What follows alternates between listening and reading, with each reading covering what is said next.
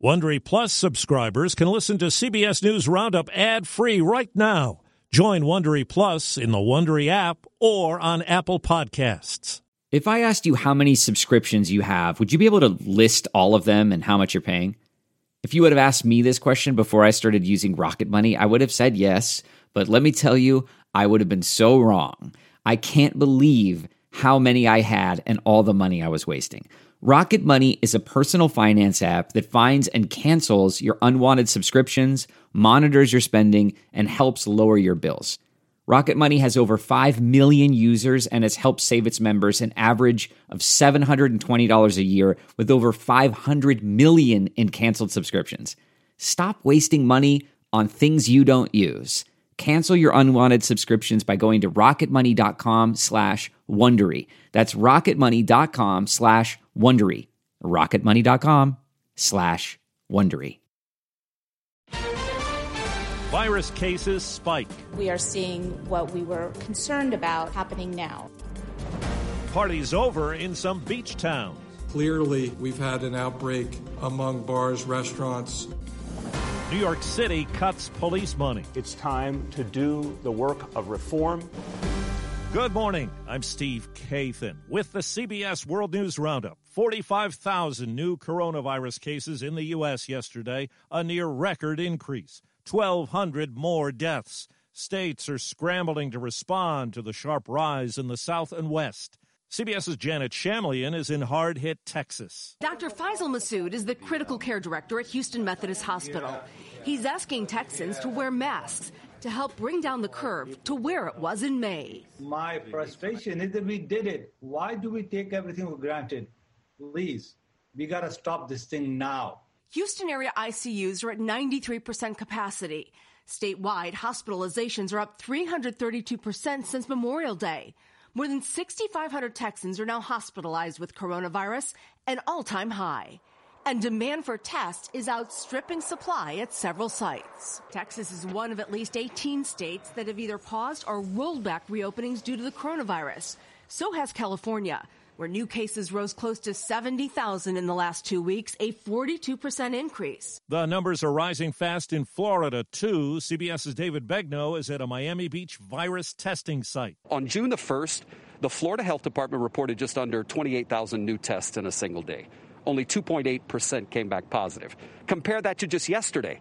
After the state processed more than 43,000 new tests in one day, more than 14% came back positive. The governor, who still refuses to require people statewide to wear masks, he said yesterday, hey, listen, we're not going backwards. I'm not closing things again because I don't think open businesses are to blame for the spike in cases. But here in Miami-Dade County, which is the most populated county in the state, the mayor actually did take a step back. In fact, yesterday he said, listen, I'm going to order all businesses that seat 8 or more people, restaurants that seat 8 or more, to close. Delaware's beaches will be open for the 4th of July weekend, but Governor John Carney has closed beach town bars. Too many people have sacrificed too much for us to see another really dramatic uptick. Beaches in New York City are open today for swimming. Now to New Orleans, WWL Radio's Dave Cohen tells us there's a push to enforce mask wearing. Everyone needs to follow the rules. New Orleans Mayor LaToya Cantrell says that includes the big box stores. Walmart in New Orleans East, they know, they've heard from me, unacceptable. She says Walmart employees and patrons must wear masks. They can't get it together, then we'll have to close that store, unfortunately. And Cantrell says individuals who don't wear their masks could find themselves cleaning up trash. In lieu of fines or fees, implementing community service, litter abatement. Airlines in a battle for survival want people to travel again, but CBS's Chris Van Cleve tells us they're facing stiff headwinds. One travel analyst tells CBS News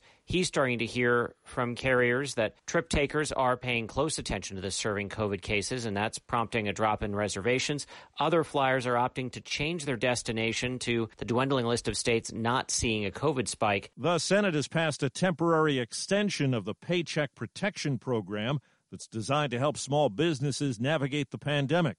Florida has extended a moratorium on most evictions. Many big cities are facing a new money crunch, along with pressure to cut funding for police departments in the uproar over the George Floyd killing. New York City lawmakers have cut $1 billion from the NYPD.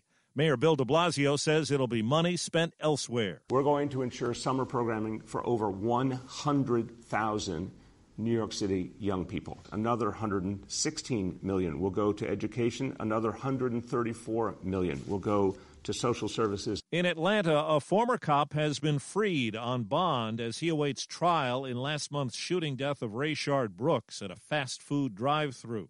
Brooks's wife argued against it in a court session. I feel like he had complete disregard for my husband's life. Mississippi's governor has signed the bill into law that will change the state flag to remove the Confederate battle emblem. Harvey Weinstein and the board of his former studio have reached a nearly $19 million settlement with dozens of sexual misconduct accusers.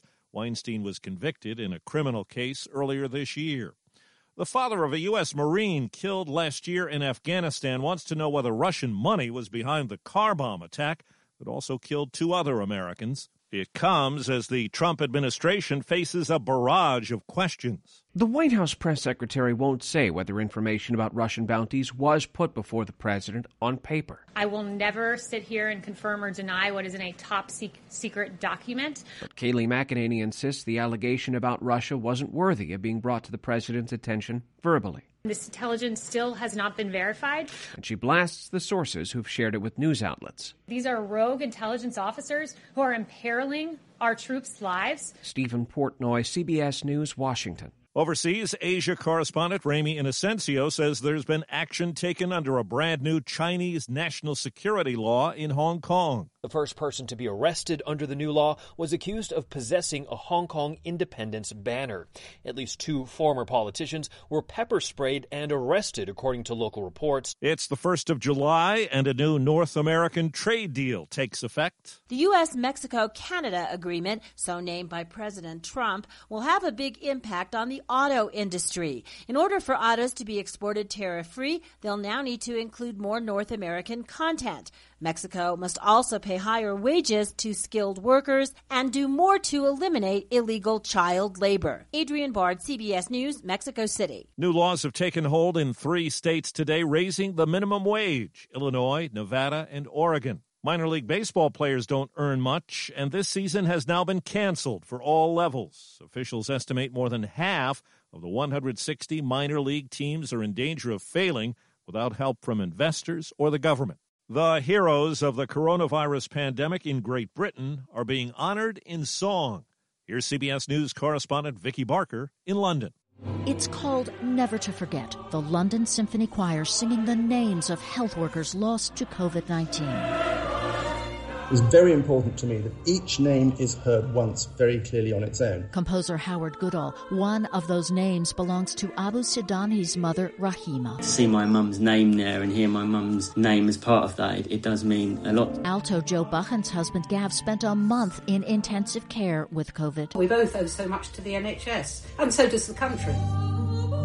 122 names in this song, but with COVID still raging here, this remains a work in progress. Vicky Barker, CBS News, London. And that's the CBS World News Roundup for Wednesday, the 1st of July, 2020. I'm Steve Kathan, CBS News. If you like CBS News Roundup, you can listen early and ad-free right now by joining Wondery Plus in the Wondery app or on Apple Podcasts. Prime members can listen ad-free on Amazon Music. Before you go, tell us about yourself by filling out a short survey at Wondery.com/survey. When you're committed to raising the standard, you're bound to ruffle some feathers. At Happy Egg, we like to say we farm differently.